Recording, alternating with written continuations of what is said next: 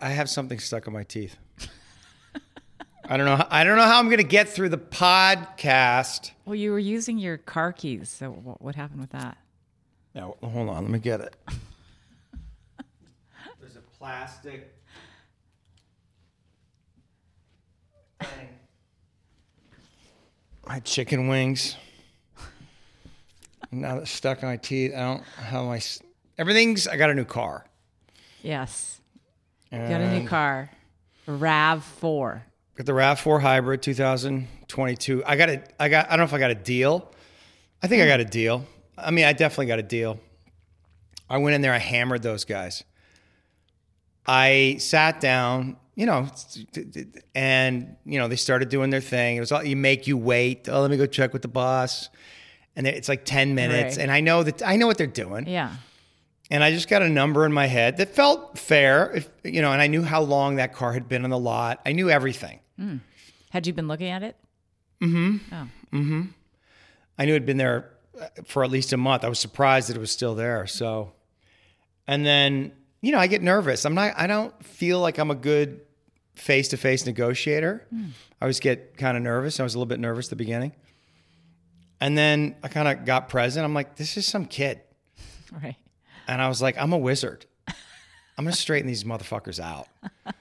And yeah, I, of course, won the negotiation.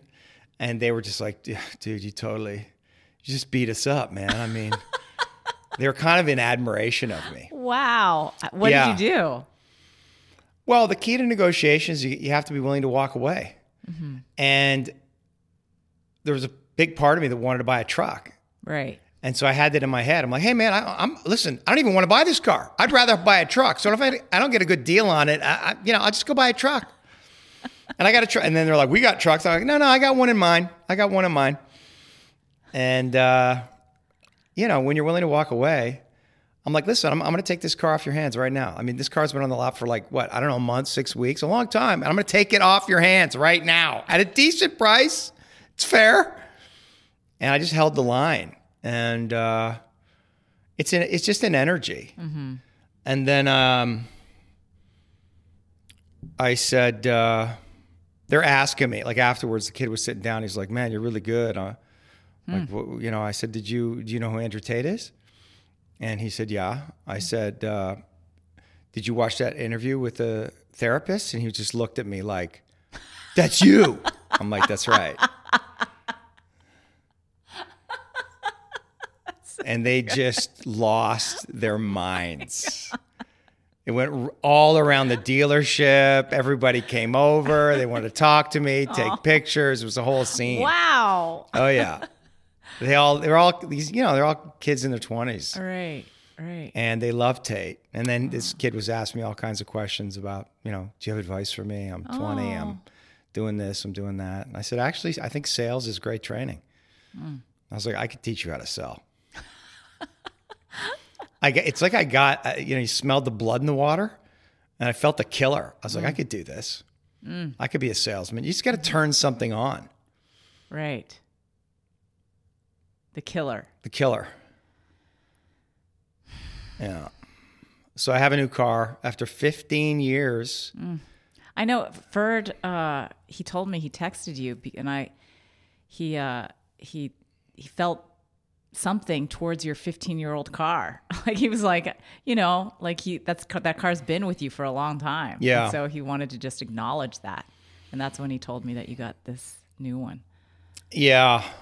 Yeah, I got the new one on Monday. It was a whole day. I mean, I test drove. I actually was going to buy the Colorado. Nobody cares about this, but the Chevy Colorado, it's super cool. But I got in it, and after driving that Dodge Ram for a week, it was very low. Oh, and I just thought, it's low. Uh-huh. It's kind of like driving a car. Right, yeah. So why would I get this? I should just get a car. Yeah. And if I'm going to get a truck, I'm going to get a big truck.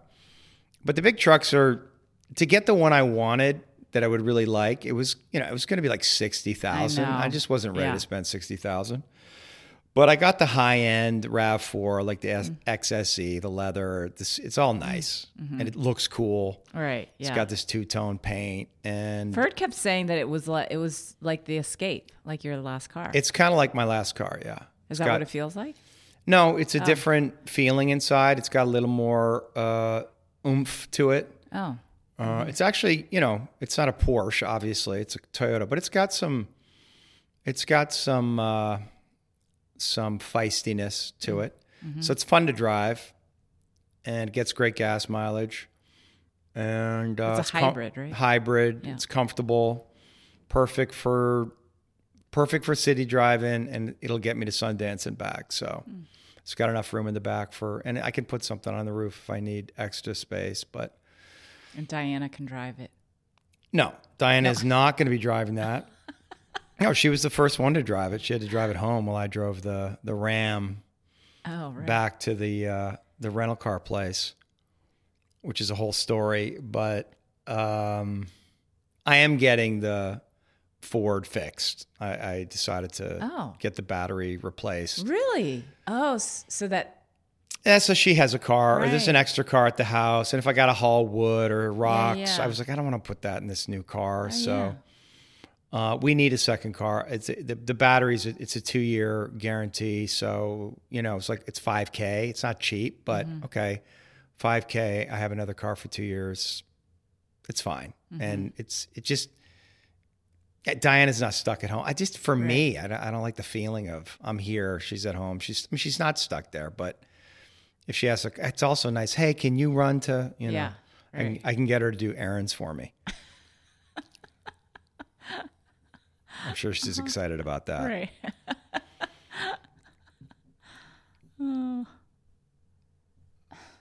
I feel a little crazy. Really? You don't... Oh, okay. How do I seem? You seem good. I am good. I feel good. I just been running around, and it's been nonstop since the workshop. Oh. Just sessions and meetings and I did 2 podcasts this week. Did one yesterday with Danny Miranda, which was great. I'm getting better. And then I just met Monsell at Barton Springs, and Monsell's very measured, I can see both sides of this. And there's something when I'm talking to somebody I can see both sides. I'm like, no, that's fucking bullshit. It's this way. I don't know why. It just comes out of me, and it's authentic. It's real. But I just went on these rants, and also on the Danny Miranda podcast. I didn't rant, but I was talking fluidly, and I thought I don't know. I used to be able to do that, and I thought I'd lost it. I always felt like I was the last year or two struggling to find my words, couldn't remember things, couldn't get into a flow. And suddenly with Danny, I was just like on fire. And then today with Monsell, I was just on fire. So I think something's been released. I mean, it's all this time of you can't say anything about what you actually think because you're going to get hammered for it. And, I've been saying this over and over again, but there's still a little, I could feel a little restriction in my head. And especially, I guess, when you're a therapist, we've talked about that. Right. Yeah. Which I want to talk about a little more, but yeah. You want to talk about it a little more? Yeah. But finish. That's all. I just felt like I was in flow and that felt good. Thought because I want to be able to communicate this. I want to be able to communicate better about this work. And I know people say, oh, you communicate great, but I'm like, it could be better. Could be better. I could be giving clearer answers. Like I could be talking with more passion. I don't know. Something's shifting and it feels good. I feel like I'm ready to really stand behind the work, stand behind what I do, stand behind what I know, claim my wisdom, claim my gifts, give it to the world, not worry about what anybody thinks. And that's the energy that's attractive, of course. Not like, hey, look at me. This is what I do. I don't know. Maybe you'll like it. It's like, no, fuck that. This is awesome. I'm awesome. You're awesome. And you need to come to my workshop. I mean, a therapist came up to me just while I was having lunch, and she was all shy. And of course, I assumed it was a Gilmore Girls person. She's like, David Sutcliffe? I'm like, yeah.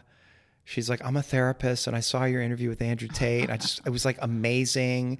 And I don't know, do you do any trainings? Like, I would love to come to one of your trainings. And she's probably, 30.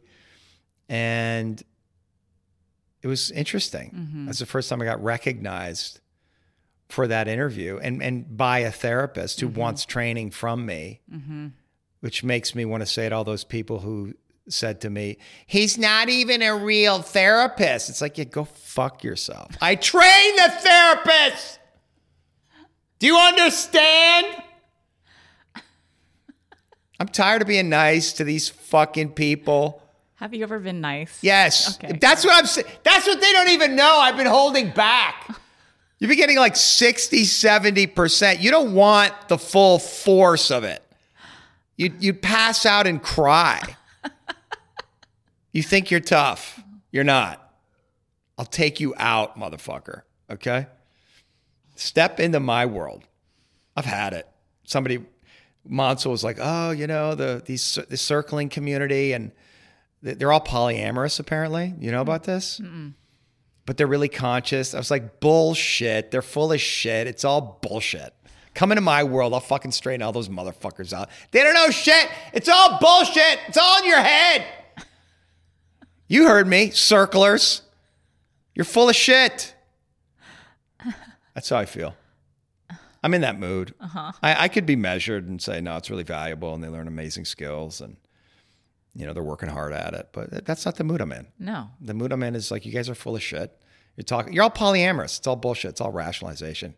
Polyamorous. Give me a break. I don't buy it. I don't buy it. Have you ever seen anyone polyamorous who's normal? They're all weirdos. And it's like, there's something going on. There's like, what? What's going on? There's something else happening here. But they claim to be free. We're open. We've evolved beyond. I'm like, no, you haven't. I'm with God all the way. Straight and narrow. One path towards the kingdom of heaven. Everything else is demonic, satanic. That's how I feel. Right. That's how you feel. Yeah. And I feel strong. It feels great. I love it. I think we need a theocracy. I might convert to Islam. I don't know. Because those motherfuckers don't fuck around. I'm all about it. They pray 5 times a day. They remember 5 times a day. Right? Right. That's why people are scared of them, because they're fucking constantly connected to God. That's what evil tries to do. Tries to separate you from God. Makes fun of religion, makes these atheists. They don't know. They're demonic. They don't know. Well, their intentions are good. That's what Mansell said too. Well, because I was talking about, we're talking about what's going on in the world. And he's like, well, some of these people have good intentions, like the Black Lives Matter. I'm like, do they? Do they? No, they made that their false God. Okay, but it's unconscious. You could say that. Well, this is the discussion on the nature of evil.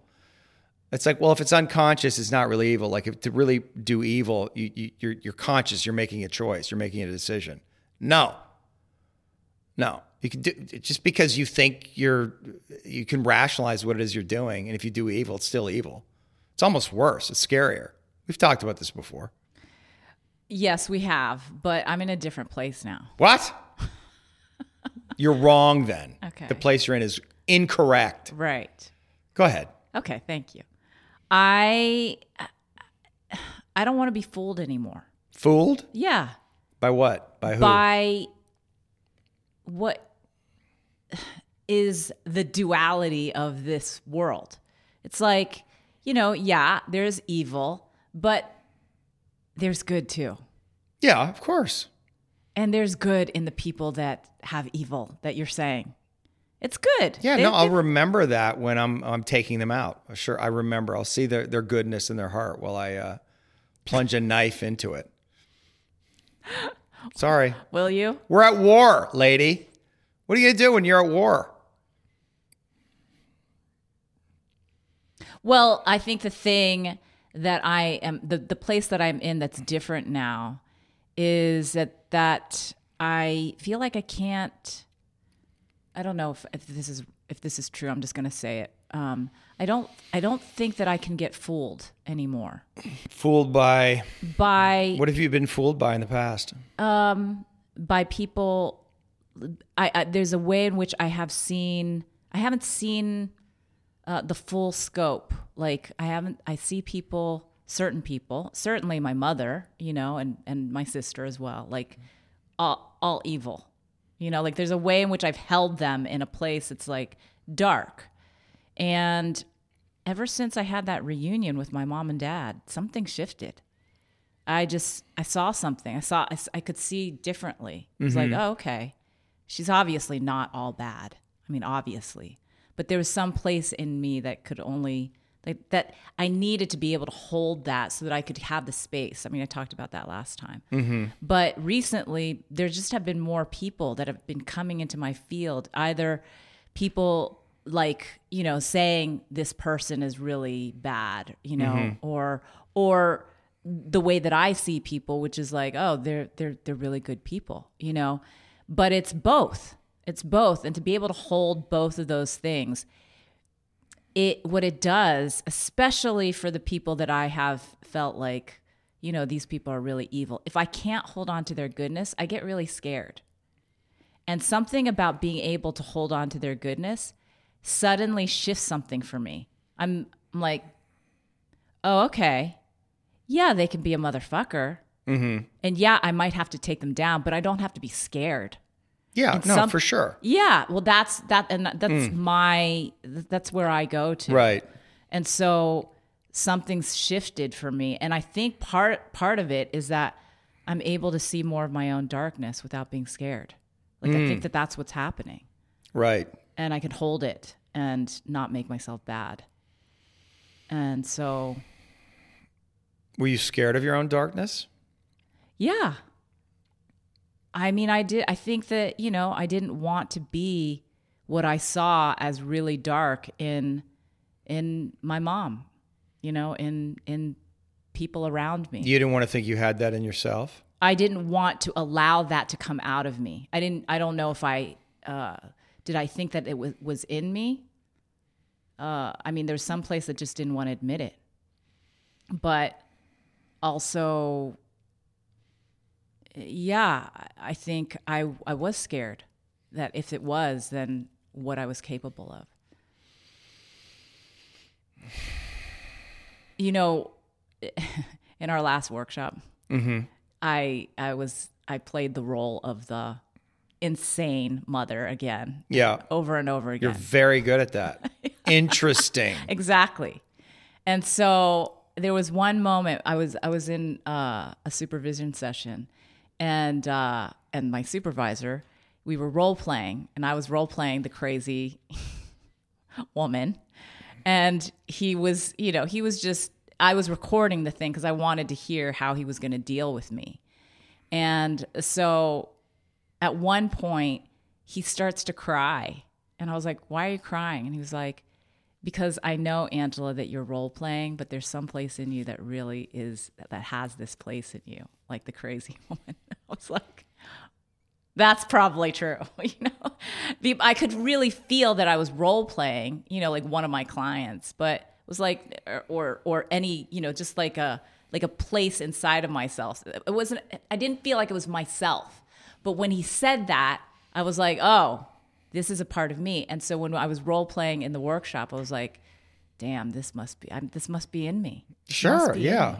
Yeah. I am really good at it. I'm not just good at it. It feels real. Like I'm in the place. I'm in real. That yeah. energy. You're not role playing. It's not acting. You go there. You are that energy. Yeah. It becomes embodied and it comes through you.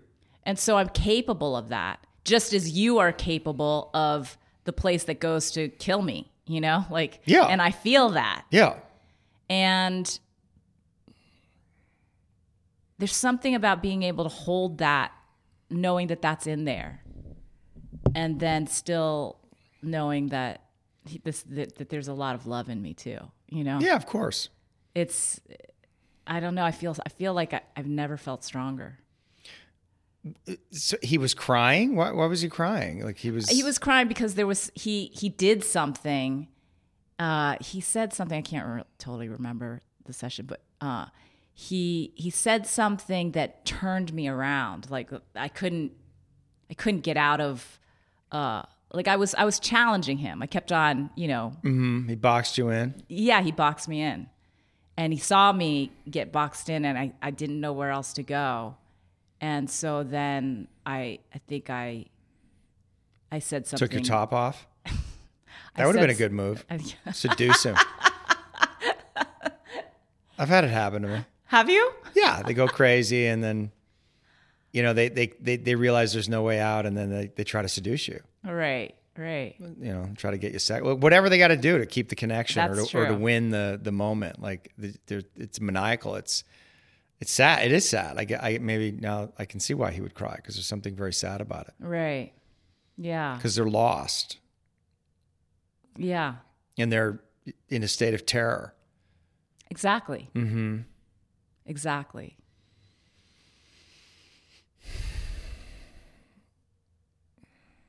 Yeah. I think that there was a part of me that was in a state of terror for a long time. Sure. Me and too. I think, you know, we talked about this a few days ago, and I was asking you about if you felt like the pandemic, if there was still residual effects. And I because I could feel that there was still something in me that's still like, I don't know, like I got terrified, like something in me was holding on, got tight, you know, in a way that like I wasn't even conscious of really. But in the last couple months, I've been more relaxed, you know. It's like I'm coming more back into myself fully. And it makes me wonder about the effects of not being able to speak up, about not being able to say my truth. I mean, I think that's just been the case for me my whole life, but it got exacerbated or got really brought to the forefront during this last period of time. You know? Yeah. So, yeah.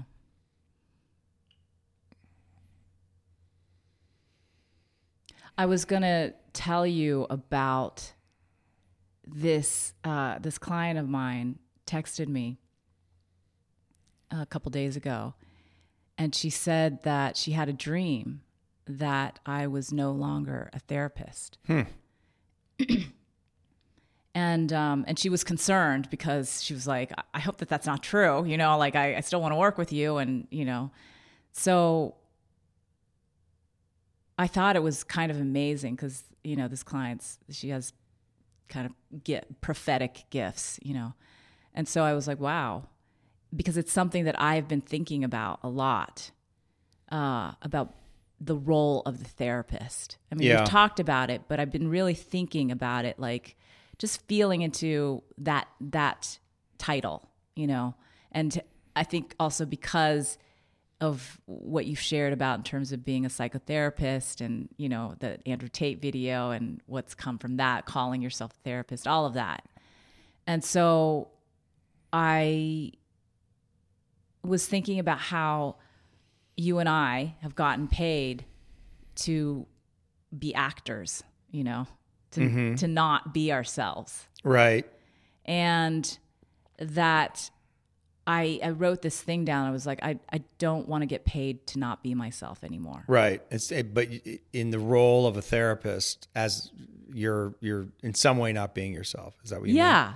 That this is another role that we're taking on. That there's, you know, that kind of blank slate. Yeah. I'm not supposed to see you. You're supposed to see me. You know, kind of thing. And I just had this, I don't know if it was an epiphany or if it was just like something, a knowing that came into me. It was like, I don't want to do that.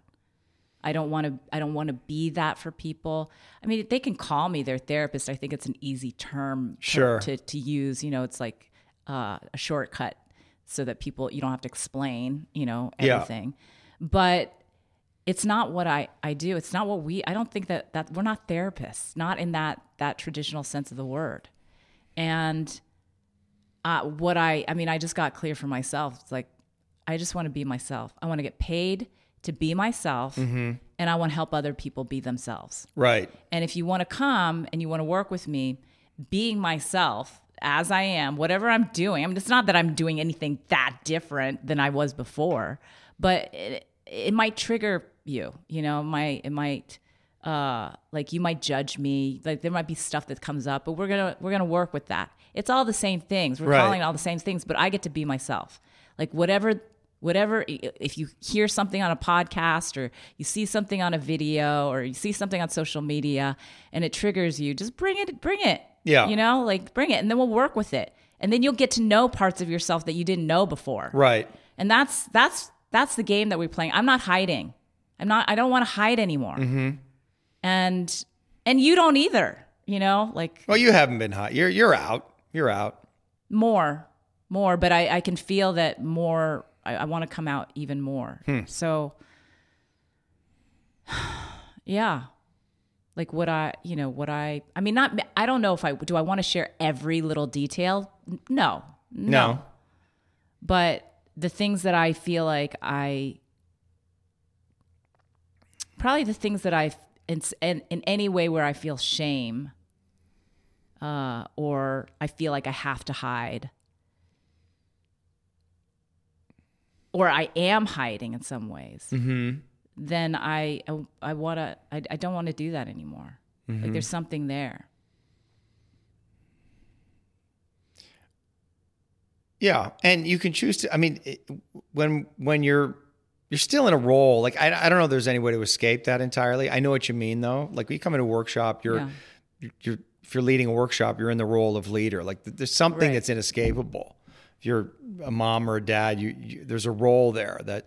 But you're consciously choosing it. You're consciously choosing, yeah. And maybe your old mental model of the role that you were in felt confining, and so you want to break free of that and be more of yourself. And I guess I think the argument would be that you'll be more effective. Yeah.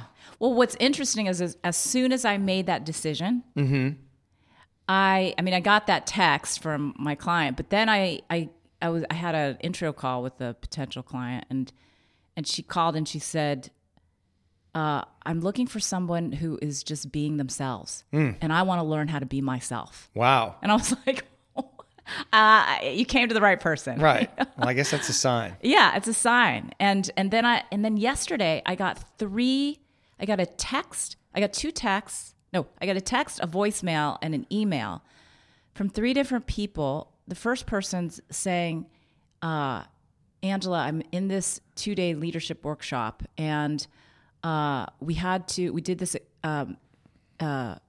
exercise where we had to think of a person who was vibrant, alive, powerful, healthy.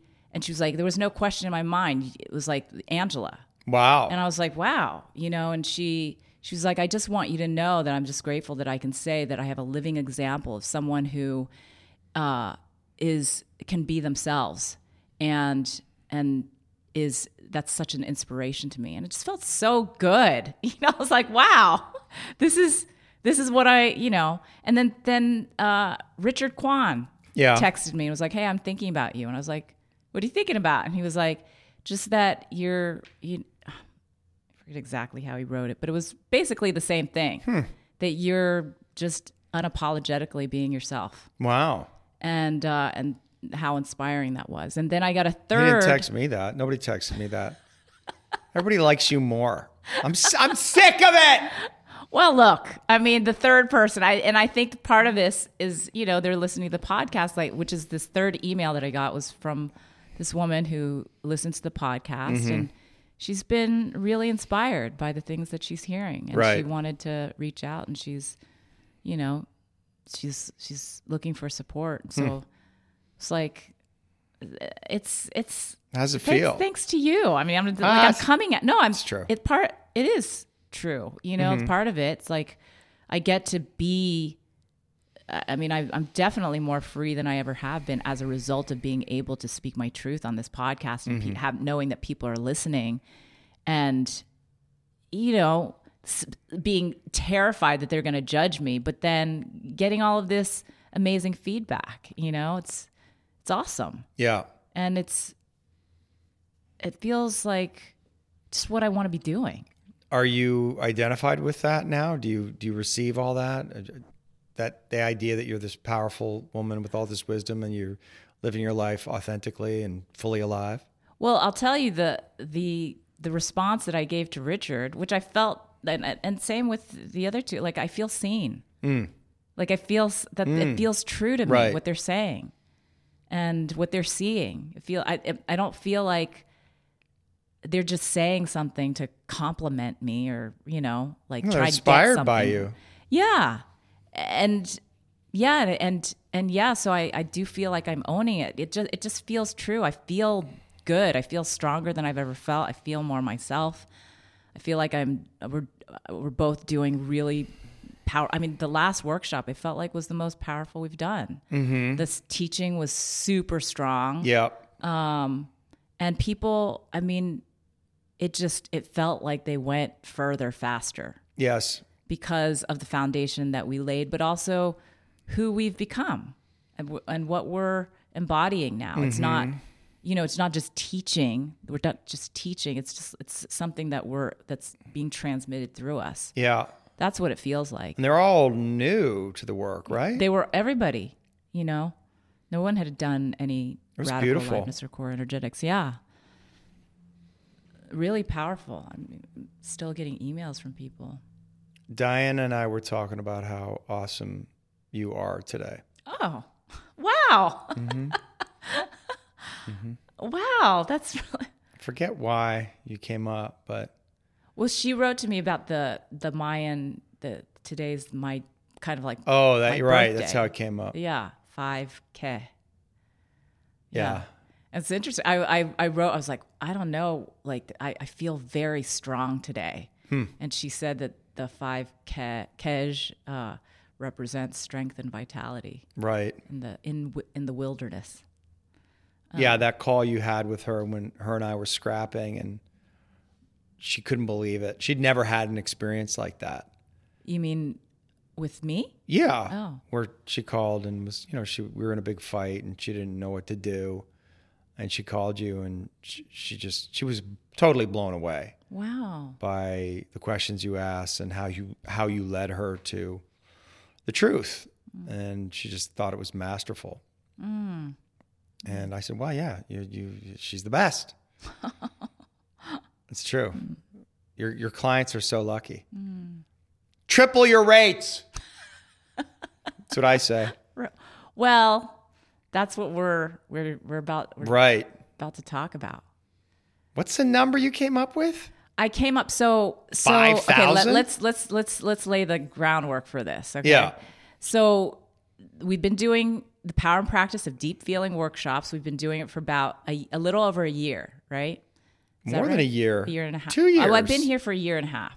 Okay, so yeah, I did. Well, we did the retreat. Right. But yeah, okay, a year and a half. We've had this space coming up, I think, 2 years, because when we did the retreat, which was November, December, we were moving into the space. I think the lease started January, actually, but. Okay, yeah. So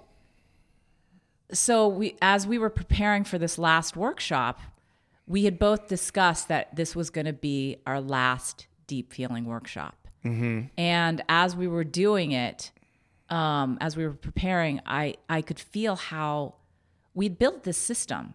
Right. And the system felt so like we were just totally in flow. We barely have to talk to each other. It's like you do your thing, I do my thing, you know, like every once in a while we have questions for each other, but pretty much we know what we have to do and it gets done. And then, you know, the workshop happens, it goes off pretty seamlessly. Everything, you know, we're able to coordinate the food and the cars and everything's flowing. And so I'm just sitting there thinking like, man, is it just one of those things where we are going to build the system and then we'll get bored and then that's it? And so I asked you, I was like, do you think that that's what's going to happen with us? We just keep building different systems and then we get bored and then that's it. And you said, well, the system works except for we're not making money. Right. And I was like, right. Okay. Well, we would be making money if it wasn't for the space.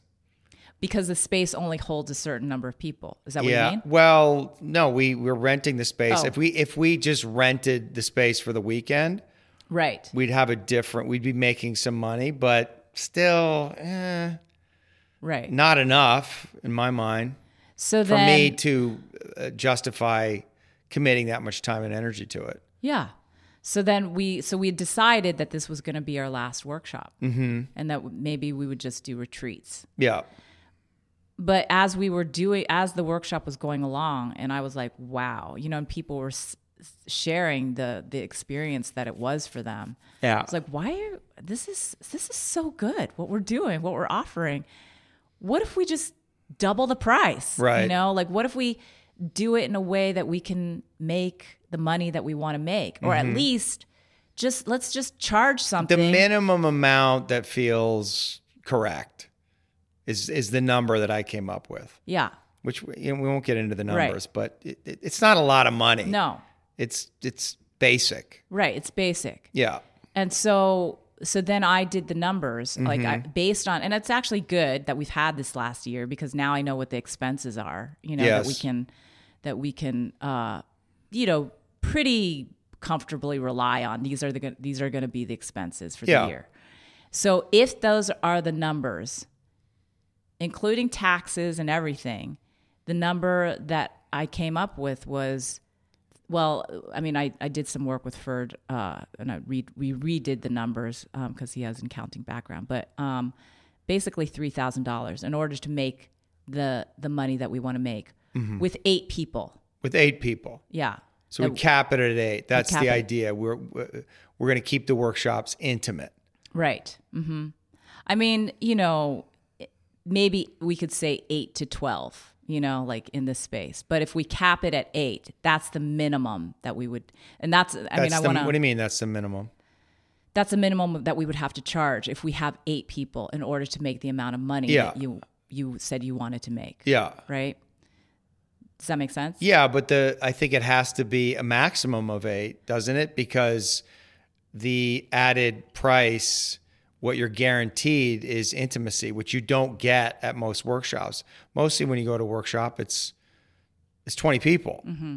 And this, how do you justify the price that we're going to charge? Well, one of the ways to justify it, besides the fact that we're the best, is that it's intimate. It's 8. That was my thinking, but I could be wrong. 8. 8's a good number in this space. Could have 10. We've had 12 in here. The reason I was thinking 12 was because 12 is a good number in terms of there's the even and the odd. Like we could do, 12 is good. 3. We could, Okay. But we're not getting 12. Right. Exactly. But if you raise the prices, we're going to get more people showing up? I don't know. Maybe. Yeah, exactly. You know that story in, what's the book called? Persuasion, I think. It's the classic book on sales, but it's more than about sales. It's really about psychology. It's a fascinating book. And there's a story they tell. There was some trinket shop, something, and they had, I don't know, ceramic owls or something, and they couldn't get rid of them.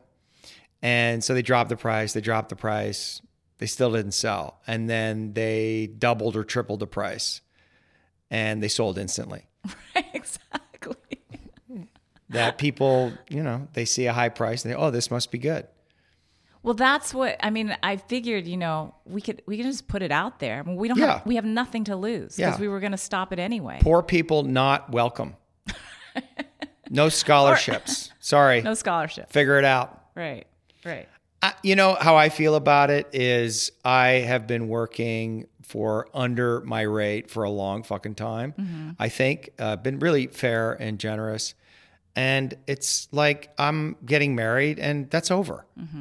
There's other people, other wonderful people that work at reduced rates, and you should go to them. But if you want to come to me, this is what it is. And I've earned that. I've earned that right. I have the experience. I've done the work, and that's just what it is. So it took me a minute to get there. I mean, the Andrew Tate interview helped because obviously that gave me massive social proof. It's like, oh, this guy's therapizing Andrew Tate and did a pretty good job. It's like, well, yeah, if you're going to want to work with that guy, you're going to have to pay. And people expect that. They don't think he's going to be $150 an hour. Right. So that became easy for me just to feel into, because it's, when you're in the this line of work, helping, healing, it's easy to get caught in that trap, like you shouldn't charge too much. And I've been caught in that, and I get it. And people are going to judge you, and people have. I know you got judged when you raised your rates all those years ago by. Oh my God! No, There, no, man. you're taking that out. Why am I taking that out? No. Fuck him, man. Oh God. Why? Why can't we call him out? No. That guy's fucking talked so much shit about me. Really? All right, I'll cut it out. Okay, thank you. He's outraged. But the but the reason I had to raise my rates was because I was burning out. Right. I couldn't see that many people for that rate. It was like I was going to either have to stop doing this or that was my choice at the time. Yeah. It's kind of like right now. It's like either we raise our rate or we stop doing these workshops because it's right. Exactly. It's out of necessity. You Yes. know? And it's not just like, oh, I think I'm so great. But though I do think I am. So it is. Well, we've earned it. We've earned it, for fuck's sakes. Yeah. It's our time. It's that time. But also it might be that, the people in the therapy healing world are undercharging, and we just got caught in that loop, right?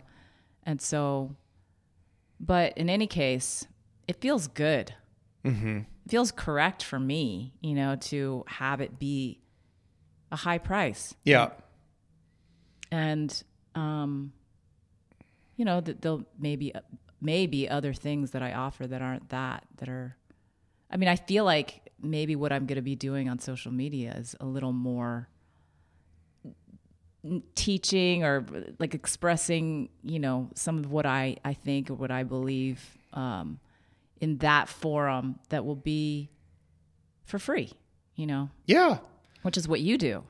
Yeah. I think that you offer, there's a lot of value that you offer online for free. Absolutely. And I spent a lot of time creating that. Yeah. So, yeah, well, there are other people in the space, this coaching, transformational therapy space that are far less experienced than we are. And I'm sure they're very good, but their charge, you can't believe how much some of these people are charging, and they're getting it.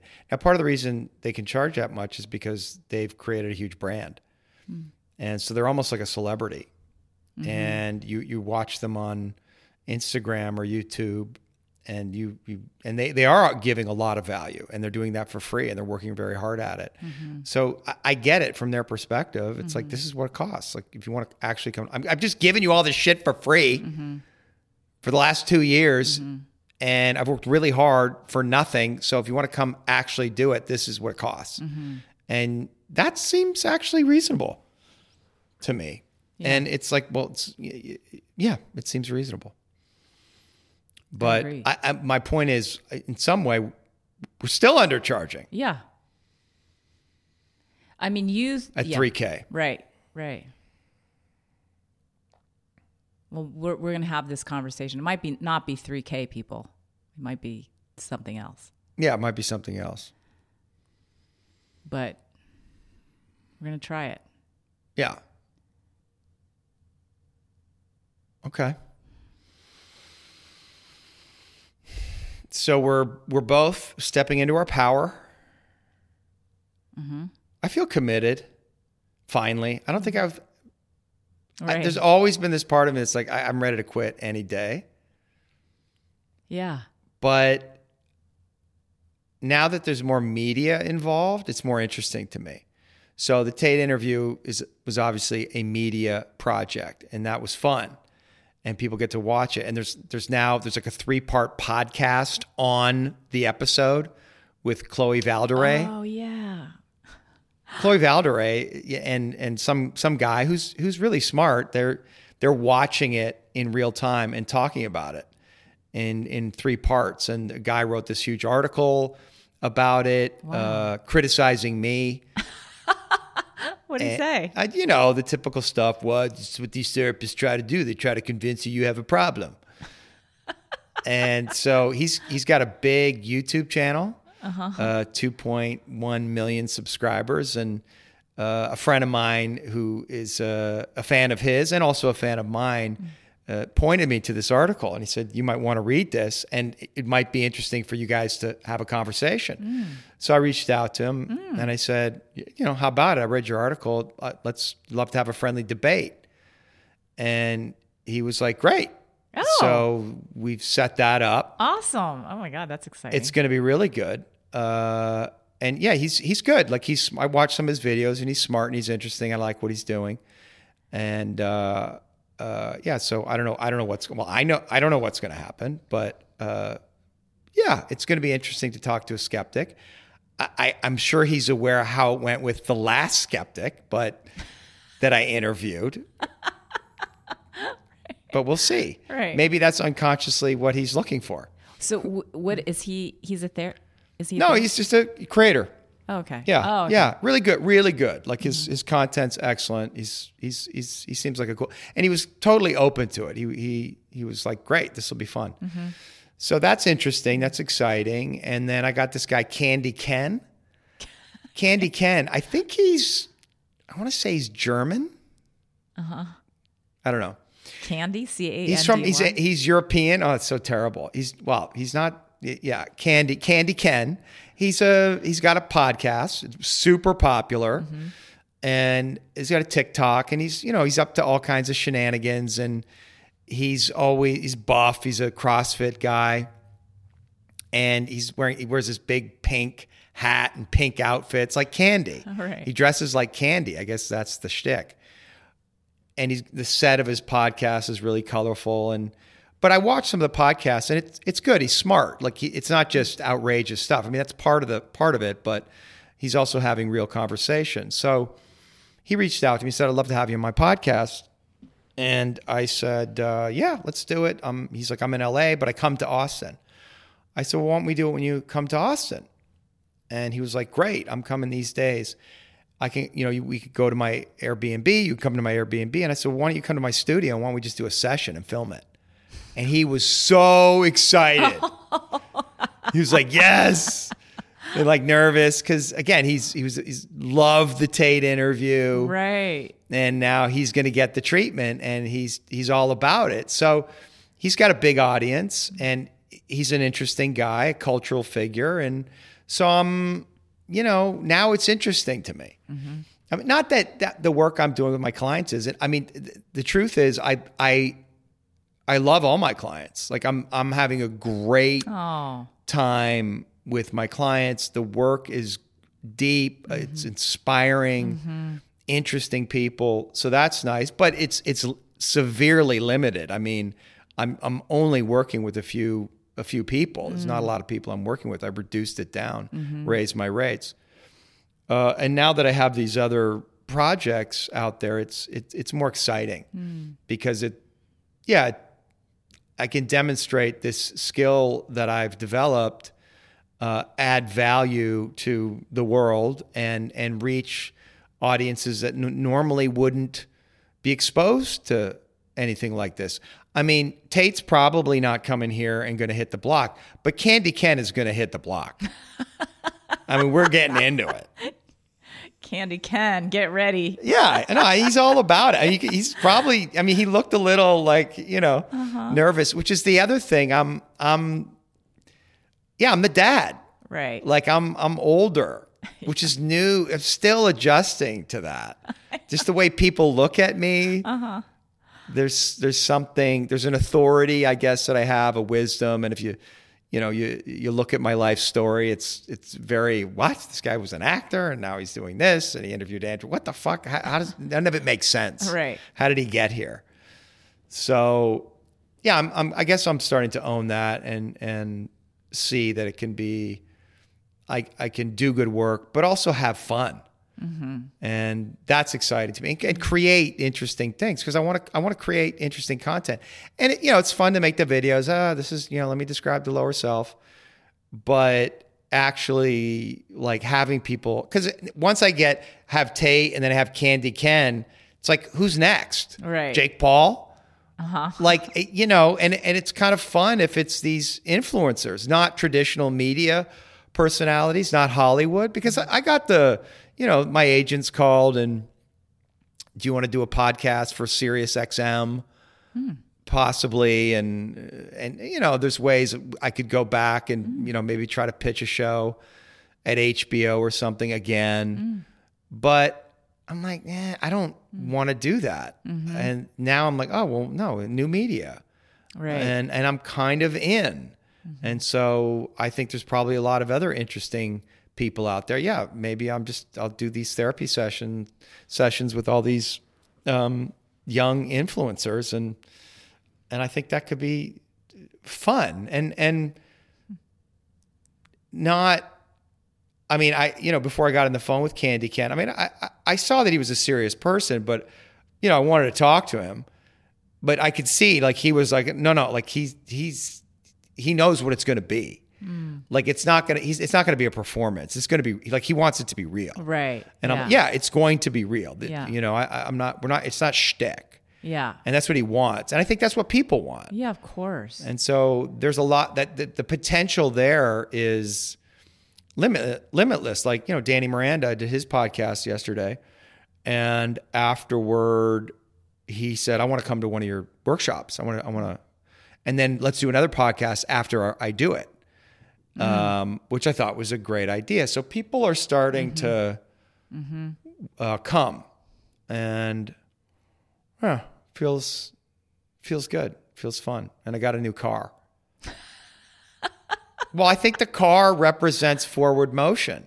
Right. Oh. Moving forward. And when you have an old car that is kind of waiting to die, it's a vibe. Mm-hmm. And now I have this new car that's kind of slick and quick and fun, and I enjoy it, and it looks cool, and I feel cool in it, even though it's just a little Toyota RAV. It's cool. Mm-hmm. So something about the feeling of all of that, and getting married, and what that does to my psyche. Like, I'm committing. And there's a responsibility that I feel. It's like, okay, I got to get serious. I got to commit to something. I can't stop fooling. I can't keep fooling around. Not that I was fooling around, but I was 80, 90%. There's 90%. There's always one foot ready to head out the door. Mm-hmm. Yeah.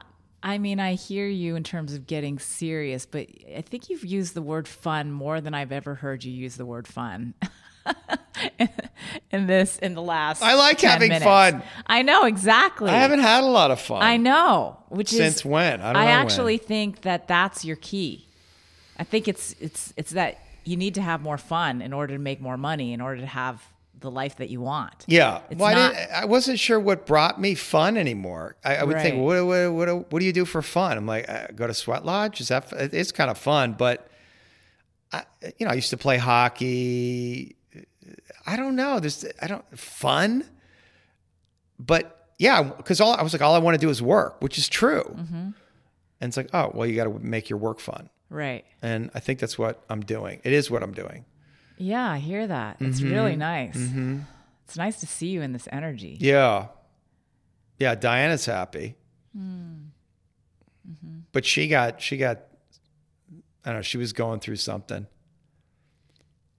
It's funny. Like, I'm going through something, and then I come out of it. Then she kind of went through something. Just nothing. She doesn't stay stuck in stuff very long. A couple of days. But when she does, she starts to zone out. It's a problem for me. Like I'll say something and she doesn't listen. And then it's like, and it's like some instruction. Hey, when you do this, can we, whatever. And then she's like, calls me up. What's going on with that? I'm like, what the? I have the same thing with Ferd. You zone out? It's not that I zone out. It's that I'm focused on something. That's what she said. I've told you, I've told him this many times now. And especially now that I'm into this human design thing, and I understand that my focus is one thing at a time. It's like, I can really go in. I can go in. Well, when I'm speaking, you focus. Okay. But then what I told Ferd is that you have to touch me. Like, you literally have to put your hand on my back or something to get Put you in a headlock, maybe? Give you a noogie to just wake you up? No, but it's like magic. So when Ferd, he did it yesterday. He came over, he put his hand on my back, and my whole body just like shifted. I was like, yes, and I took everything that he said in. It was just like this thing, and then that was it. And then later on, I was doing something. He was talking, and he was like, "Are you even paying attention?" And I was like, "What? No, what?" I was like, "Well, you didn't touch me. You gotta, he was like, I was like, it's a thing. It's a real thing for me. I mean, I don't know if that's true for Diana, but well, I'll try it. It's like magic. I bet it works with her. I'm sure it will, but I lost it. She's like, "Who's coming to pick you up?" I'm like, I literally just told you I'm taking an Uber. Like, I had like 50 things going on. All of a sudden, the phone rings. And I thought it was an emergency. Like, what? It's like, "Who's coming to pick you up?" I'm like,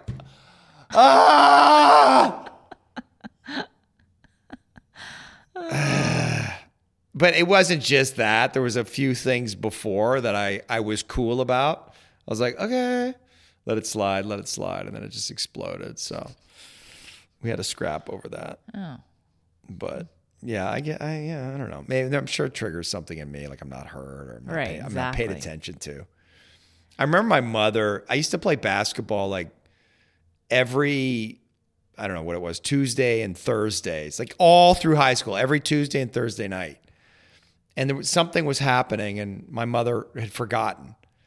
The schedule or something. I'm like, "Mom, for 5 years, I've been playing basketball every Tuesday and Wednesday." I was so angry. So maybe there's something there for me. All right. Maybe not. I don't know. What else?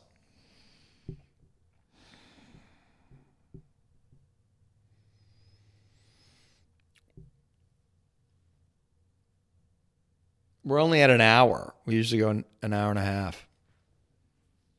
Is there something that wants to come out? I don't know. Maybe. It's a Friday. It's a weird time to record a podcast, Friday afternoon. Like the end of the week. Mm-hmm. I'm tired. I had a busy week. I was tired. I'm not tired. I'm actually energized. But I had a very, very full week. I'm trying not to use the word busy or tired. I don't want to program myself. I had a full week, a wonderful week. Doing what you love? Doing what I love, but building new systems. Which is a lot. That is a lot. Uh-huh.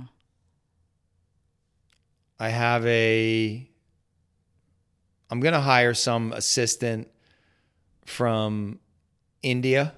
Oh. One of these deals on Upwork, just to handle like certain tasks. So, just certain things. I'm like going to build online. Online. Just build a system. Like when these emails come in, send this, create a spreadsheet for this, track that, like basic stuff. So I don't have to do any of that. Like build a system for that and then have her handle it, which will make my life easy. And it's like $8 an hour or $10 an hour, whatever it is. because I don't really need an assistant here in Austin to run errands. So I don't really do errands. I order my food. I cook my food, but I order groceries mostly. I don't go to the grocery store. I mean, did you see the traffic out there? You didn't. It was like LA traffic out there. Wow. It was crazy. It's a little disturbing. I mean, the 35, I'm south, you don't have to deal with it, but they're doing construction there. It's every day, it's traffic. So I'm having feelings. I don't like it. So I have to deal with that. But yes, I have to simplify. You have to build systems.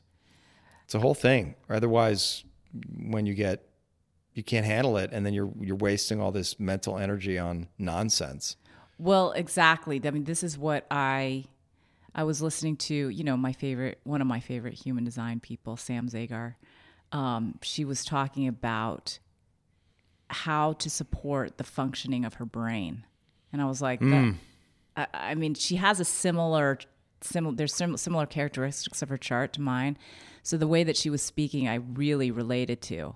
But I was like, what is the support that I need to create the support for the functioning of my brain so that it's at its premium, and like when I thought about it, it's kind of like what you're saying. It's like these systems that I have not built for myself, like hiring the cleaning lady, which Jana yelled at me for. She's like, "This is it. We're not talking about this one more time." I have a very good cleaning person. Really? Yes. Well, I hired cleaning someone, lady. That's sexist. I think that's sexist. Cleaning person? person, please. Is she female? Is it she? She's a female. Yeah. She is a lady. She's awesome. She's Spanish. Oh. From why did I ask Venezuela. you? I don't know why you didn't ask me. She's awesome. Wow. Okay. Yeah, what does she do? Does she do? What does she do? Like, does she do everything? Like, does What she do do you- your what do you need laundry? done? Does she do? I think she'll do the laundry if you want her to. I mean, I had her do, before Diana moved in, I talked to her about the laundry and she was open to it, like the sheets and stuff, but I'm sure you can negotiate with her. I mean, when I had somebody in LA, they would get there and the first thing they would do is do my laundry. They'd throw all my laundry and they start cleaning the house. Yeah. And, over the course of the 3 or 4 hours that they were there cleaning, the laundry would get complete. So now Diana has to do that.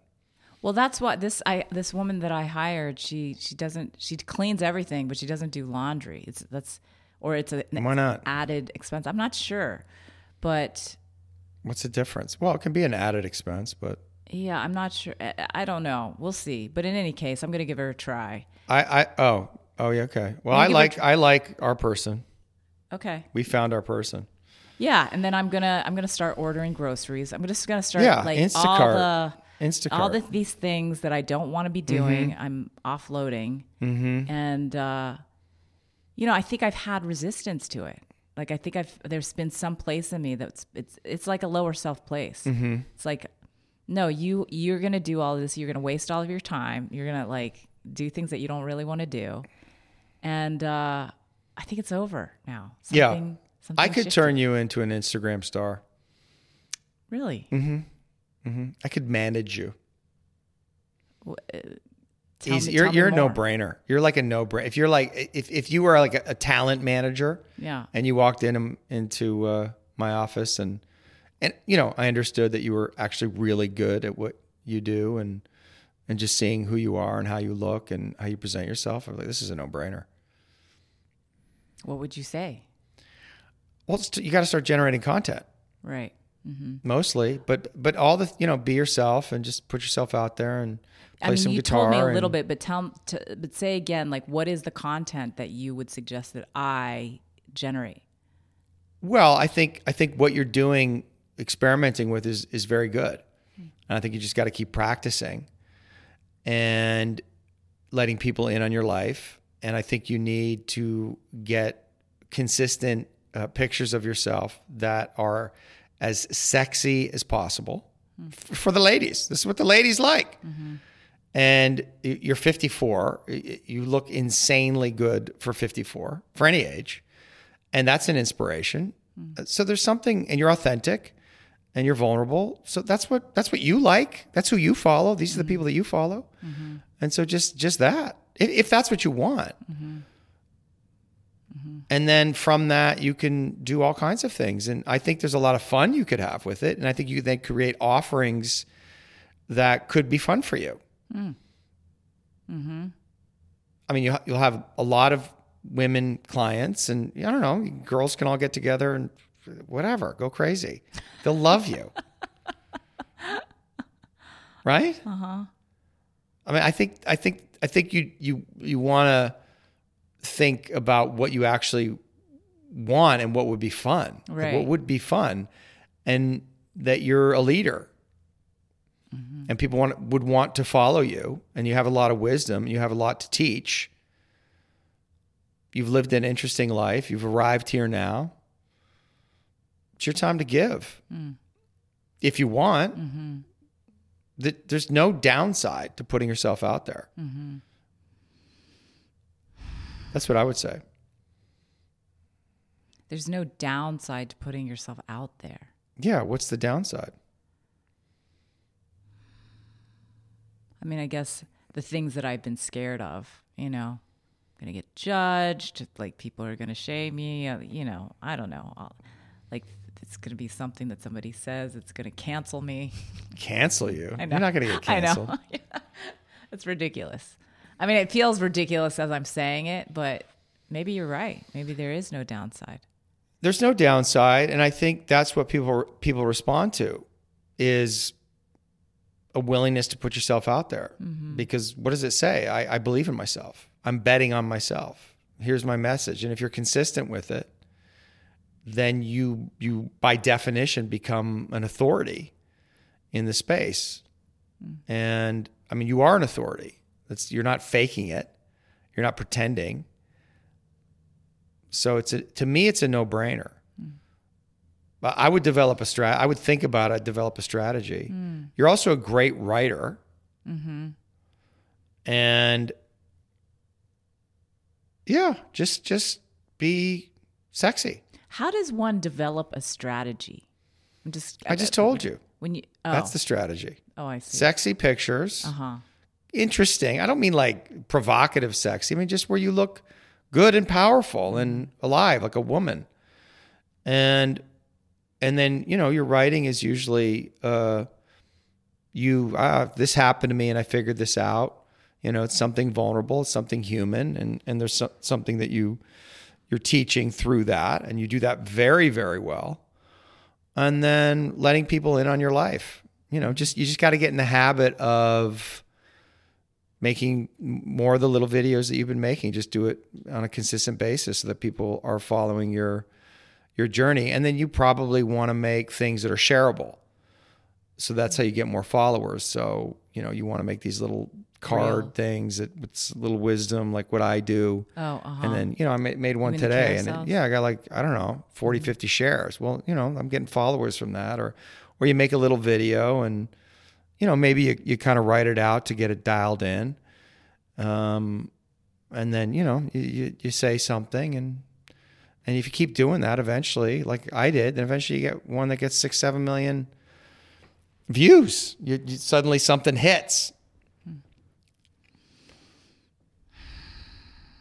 It's just I think you have to have fun with it, though. Right. That is actually the key for me. Yeah. It has to be fun. It has to be fun. Right. Can't be a job. Yes. I'm just hired a social media marketing company. So I will have someone handling all my social media.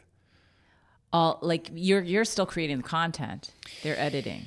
Is that right? They're editing. So I can send them a recording of a podcast and they'll go through it and find the clips. I don't have to find the clips. Now I think I will make videos and I'll produce videos and send them to them.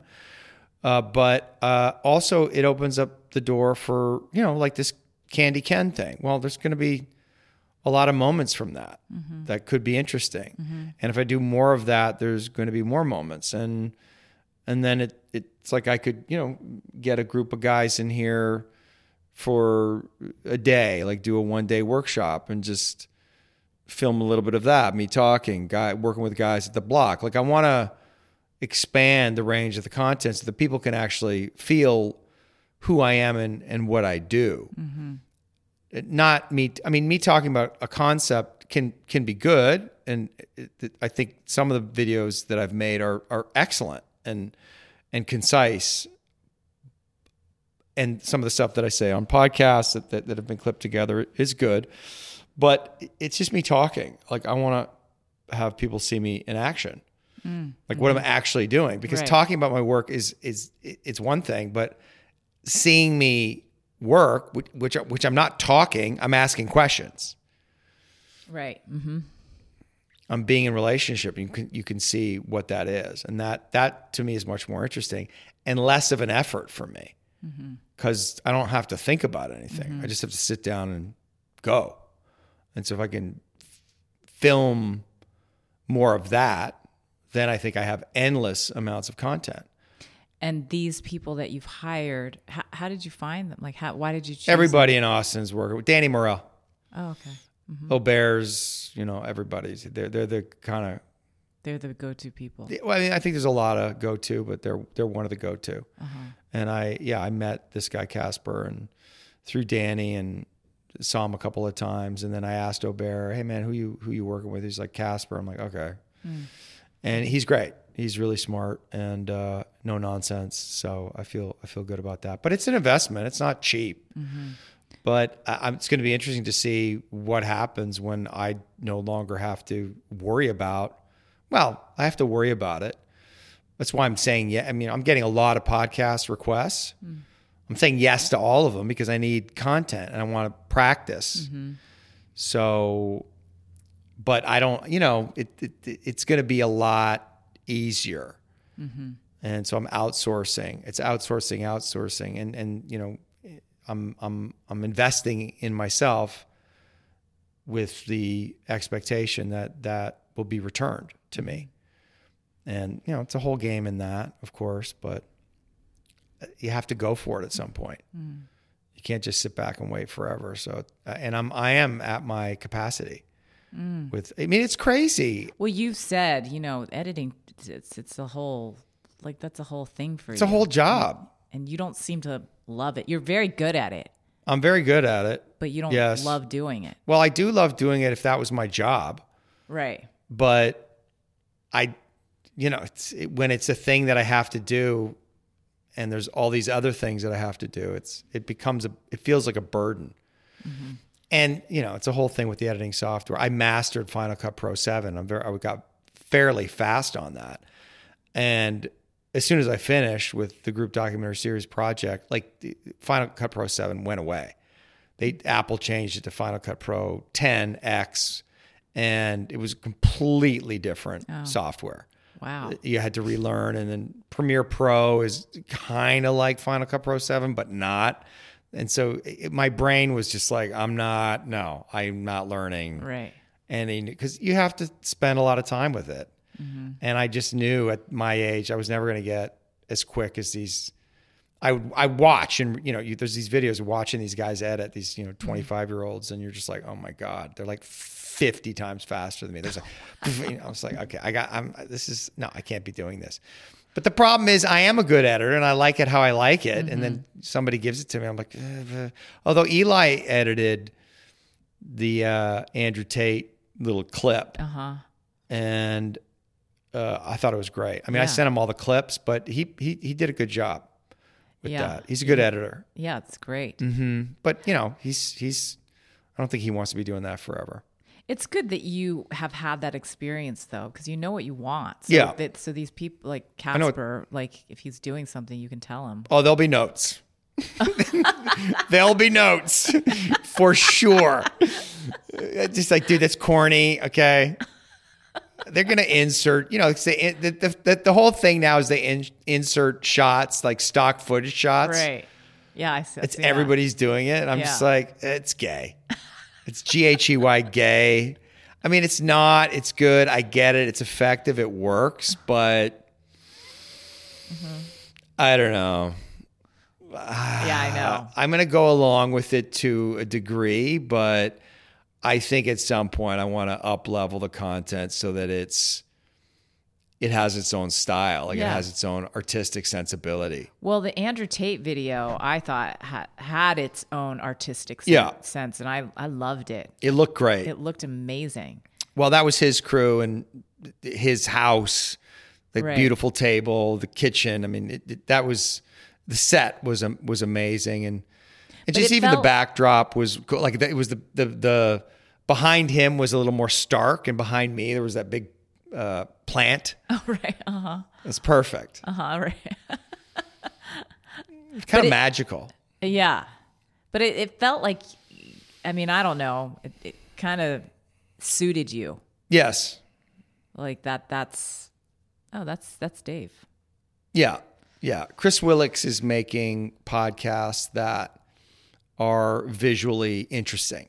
He's got a whole 5 cameras and he cuts and they're good. They're really, really good. And I think more and more people are going to be doing that because, how do you stand out in the market? Yeah. You're going to have to make it. It's not just 2 people on Zoom talking. You need something more at this point. So yeah, I'm interested with this podcast. I mean, we have these 2 cameras set up, but they're not ready to go just yet. I'd like to figure out a way to make it somewhat visually interesting, but we'll see. Okay. We'll see.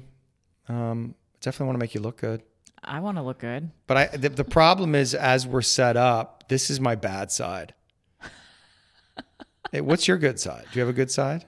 Or are you just perfect? There's no bad. You're like Brad that's not Pitt, true. no bad well, side. definitely not up. Like Up at your nose. I know. I don't know why you always did that. It's terrible. It's terrible. And your phone. It's like I know. It's like got some. It's like an yellow- iPhone You're 2 right. or something. No, it's horrible. I know. No, but the camera, like there's something wrong with it. It's like it takes horrible pictures. It's got this yellow tint that I want. That now that you've said it, like I can't not see it. It's like it's terrible. I'm Get trying a to new figure it out. phone. I know. It's So isn't there a new one out? 15? is it? Something. Well, They're all the same. Your I think, last post 10. what do you have? I have a 13 mini. Is that what you used for your last? You did a video in the car. Yeah. Was that you at the phone? Mm-hmm. It looked really Lana good. Del Rey. Yeah, Lana Del Rey. Right. Yeah, that was. It's all the lighting though. Oh, It's just the sunlight. Well, the car is great. The car is a great place. The car almost always looks good. That's why I shoot in the car. Oh. Just the light is great because you have a cover, but there's light coming in. It just really works for the iPhone. Yeah, but sometimes the iPhone doesn't look good, depending on the light. So Lana Del Rey is greater than Taylor Swift. obvious. Is it even? I mean, I don't really listen to Lana Del Rey. You but don't yeah. listen to Lana Del Rey? Yeah, no, but She's like the pure feminine, like to me. Like all her songs are about like just surrendering, like I don't know why I love that quality in women where they're just completely and utterly dedicated to their man. It evokes something powerful in me. Like it's awe-inspiring. Because you could judge it as weak, but to me it's the most powerful thing. Because it's egoless. It's full surrender to like this part of her that just all I want to do is be with my man and listen to him talk about what he wants and follow him around and be pretty for him. Obviously I'm sure that's not the whole story of Lana Del Rey, but I think that quality, I think women have that quality, just like men have a quality and their relationship to women and they sing about that. She captures that essence of the feminine, I think, so beautifully. And it just, I don't know, it moves me. it's so interesting because yesterday, I'm scrolling on TikTok, and I don't really watch too much of Candace Owens, but one of her videos came up, and it was something like part 1, why she believes that Taylor Swift is she's heading for a crash. Yeah. Did you watch that? No, but why? What did she say? Basically, but what she's been seeing, and it's so interesting because she talked about how her songs are basically these songs where every time she breaks up with someone, she's angry, whoever she's angry at, she gets all of her Swifties to be angry at them too, and they're singing these songs like, you know, that are basically like hate songs towards the person. Yeah, that nobody's she just going to broke date up her. with, which is opposite of what you're saying too about Lana Del Rey. Of course. No, I was listening to Lana Del Rey all day yesterday. And then I've listened to Taylor Swift. I listened to a lot of Taylor Swift back in the day because I was curious. Everyone was talking about Taylor Swift, and I got heavily into the Red album. I mean, I listened to that a lot. I thought it was fantastic. And then whatever the album was after that, I listened to. And you know, and then I've heard all the singles. But I don't know. I put her on for an hour and just listened. And that's the vibe I got. I'm like, they're great songs. They're pop songs, but there's no poetry in them. The depth is, it's not like Lana Del Rey. She's not evoking something other than exactly that, like kind of that I'm dating a boy, and there's something she has that's really interesting. But yeah, I think you're right. She's in the zeitgeist. No guy wants that. I mean, I'm not saying this. Candace Owens was saying it, but I thought it was interesting. Yeah. You know? And no, well, what, you're going to date her and then she's going to write a song about you that says you're an asshole? I mean, she's the common denominator in all this. Well, what Candace Owens was can't saying keep a was man. that, Taylor Swift can't keep a man. well, what she Why was can't saying, you keep a man, Taylor Swift? I mean, seriously, why can't she keep a man? Well, she was saying that she's a 34-year-old woman that's still like asking her mom and dad to do things for her, and there's a way in which she keeps herself really small, right? You know, and like in kind of she's got these 12-year-olds, you know, right? I thought about army, that. You know, I thought about that. What's that like when you're a 34-year-old woman and your fans are all little girls? Right. Yeah. And she's, I mean, not all little girls, but that there's a way in which she stays a little girl, right? And so, you know, I thought that was interesting. Come to our workshop, Taylor. We'll straighten you out. Do a podcast interview with Dave. I think she'd be tougher to crack than Tate. Wow. I do. Interesting. Maybe not. I just get I get the vibe when I look at her pictures. She's not getting softer. She's getting harder.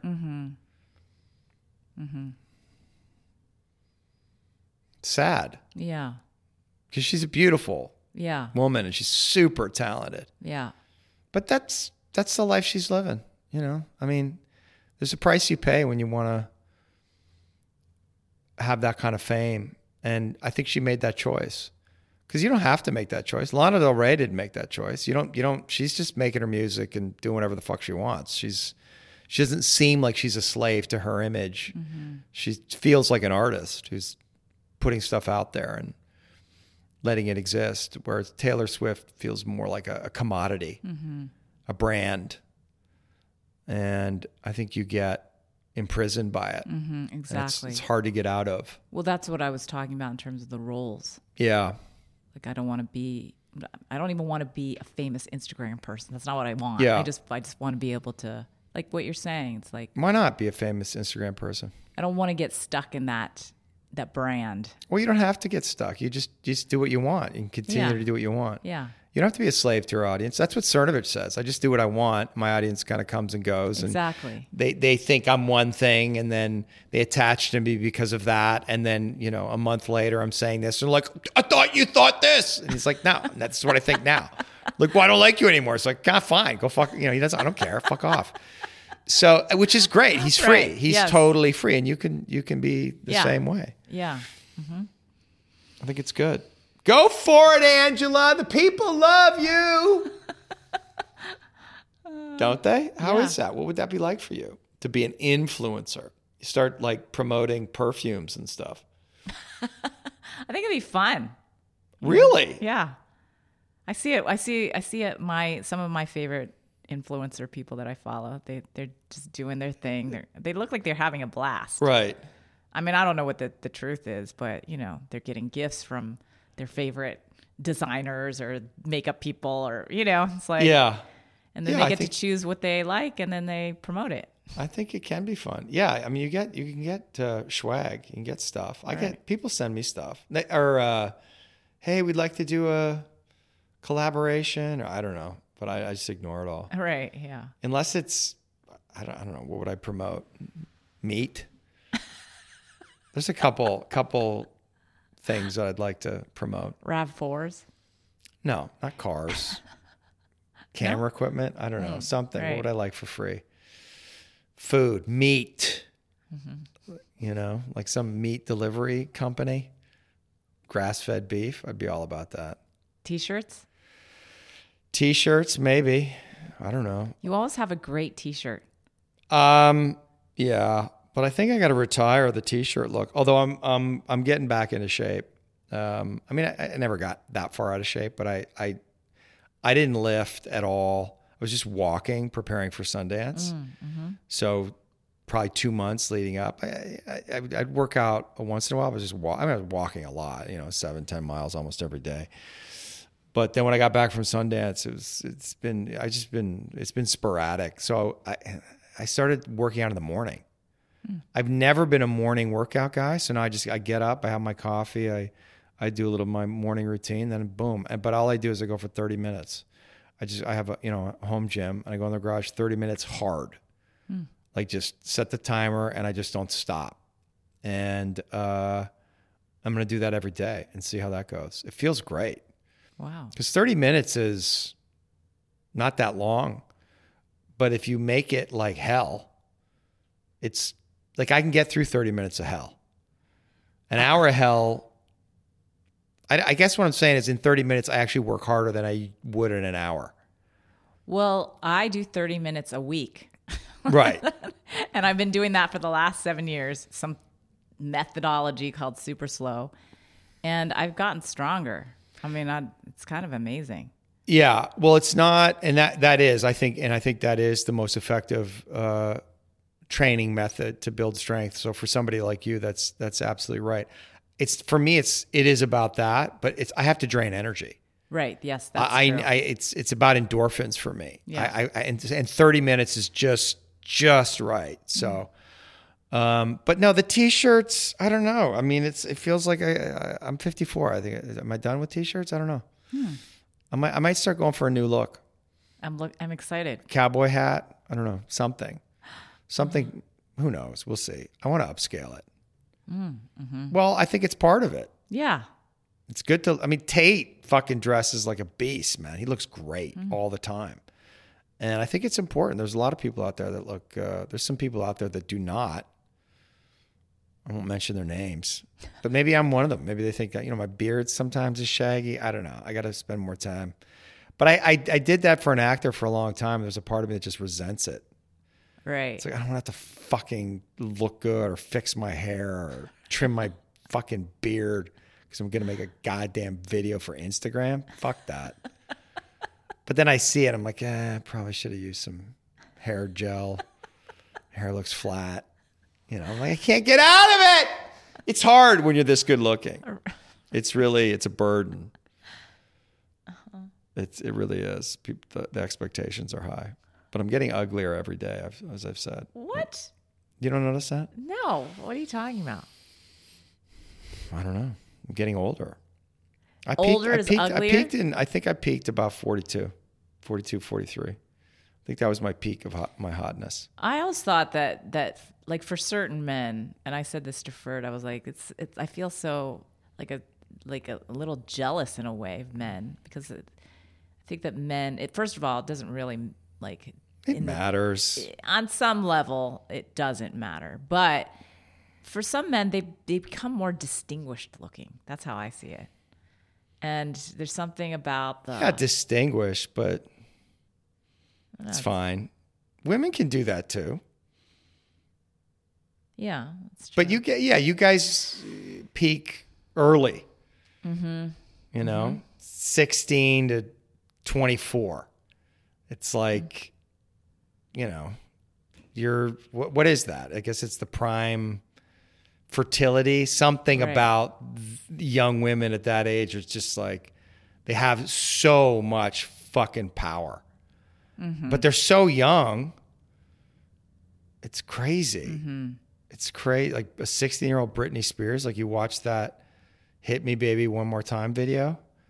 I mean, it's just sexuality sprayed down all over the place. The energy of it. It's almost like I feel like it's like I can't watch it. I'm like, oh, I shouldn't be, looking at her. But it's undeniable, and it got exploited. I get why we should be protecting those women somehow. Well, she got exploited by her parents, right? Yeah, by her parents, but also by the industry. Yeah. But I mean, Lindsay Lohan too. Yeah, it's her parents. I know. It's just sad. I mean, not that. I mean, there's a certain kind of peak, but women, we all peak. Women, there's tons of. But I guess there's a certain kind of peak. I guess when do men peak? 25 to 32. I would say. Peak power, which makes sense.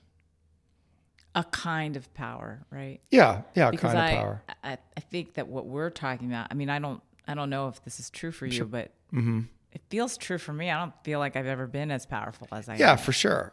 And sure. I mean, I definitely didn't. My personal opinion is I did not look as good as I look now. No, you look amazing.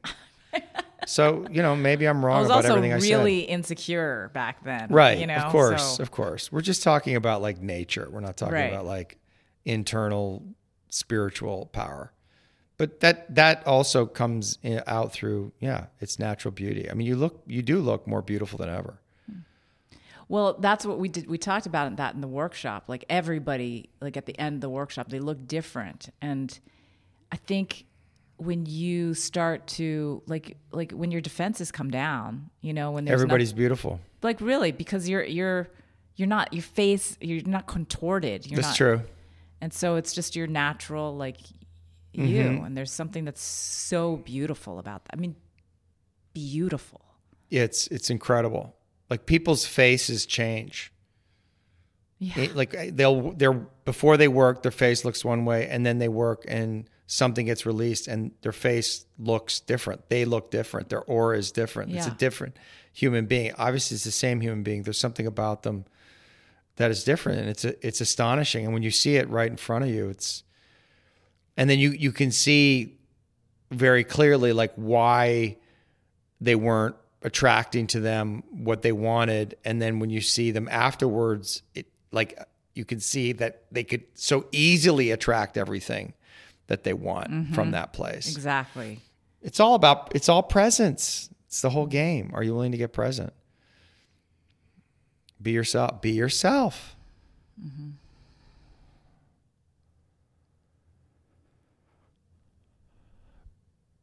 Okay. We're changing the name of our workshops, right? Yeah, we haven't announced anything. I still feel shy about it. Oh. Life Force. Unleash your life force. Unleash your life force. Unleash your life force. Should we A/B test it? I don't have anything else in mind. Yeah. I mean, Have you tried it out on people? I have. I've actually tried not to say it many times because I'm like, I don't like. It feels like it just keeps wanting to come out of me. Like, yeah, you're gonna unleash your. I mean, you're gonna. I don't know. Then I change something. It's like when you're working with your clients. When I'm working with my clients, or when I'm talking about the work in some way, and so it's stuck in me now. It's like, oh, well, that's good. That's true. That is good. Well, a deep feeling was good, I think, because it does stick in your mind. You know exactly what it is, but it's not aspirational. Right. And I know a title, as Janice said, and I know this, it's the promise. Yeah. The title should reflect the promise of what you're going to get. So unleash your life force. I think people want that. It's kind of radical aliveness, similar. I think it's good. Maybe it's too abstract. But what are we going to say? This Jesse Elder talks about the promise has to be both intangible, which it often is, but it has to be tangible also. Like in some way, there has to be measurable results. Like if you really want to do well. Like something has to be tangible. Like they have to know that it's going to affect their life in a real way. In the title, is that what you're saying? Not in the title, but just in what you're offering. Mm-hmm. And I'm very focused on that. That's why I did the 16-week men's intensive and said, okay, no booze, no weed, no porn. You're going to track, you're going to work out, and you're going to be held accountable, because it's like, okay, you got 4 months where you're going to be sober.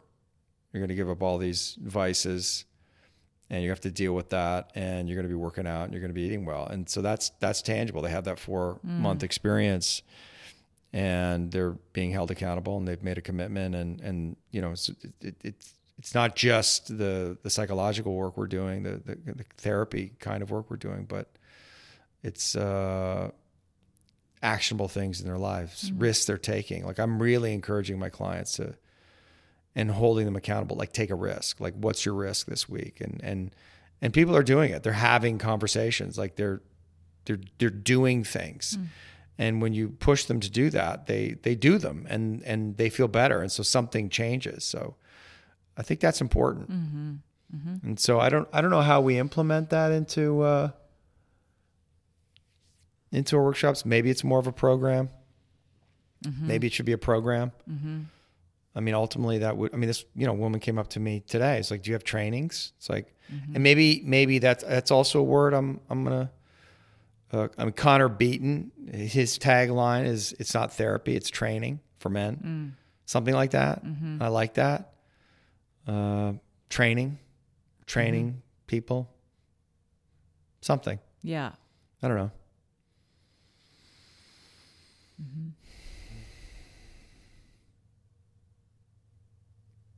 Or should just be like Prince and just change it to a symbol, no name. That would be like us. No sign on the door. You just have to figure it out. Yeah. Jana wouldn't like that. That's stupid. That's ridiculous.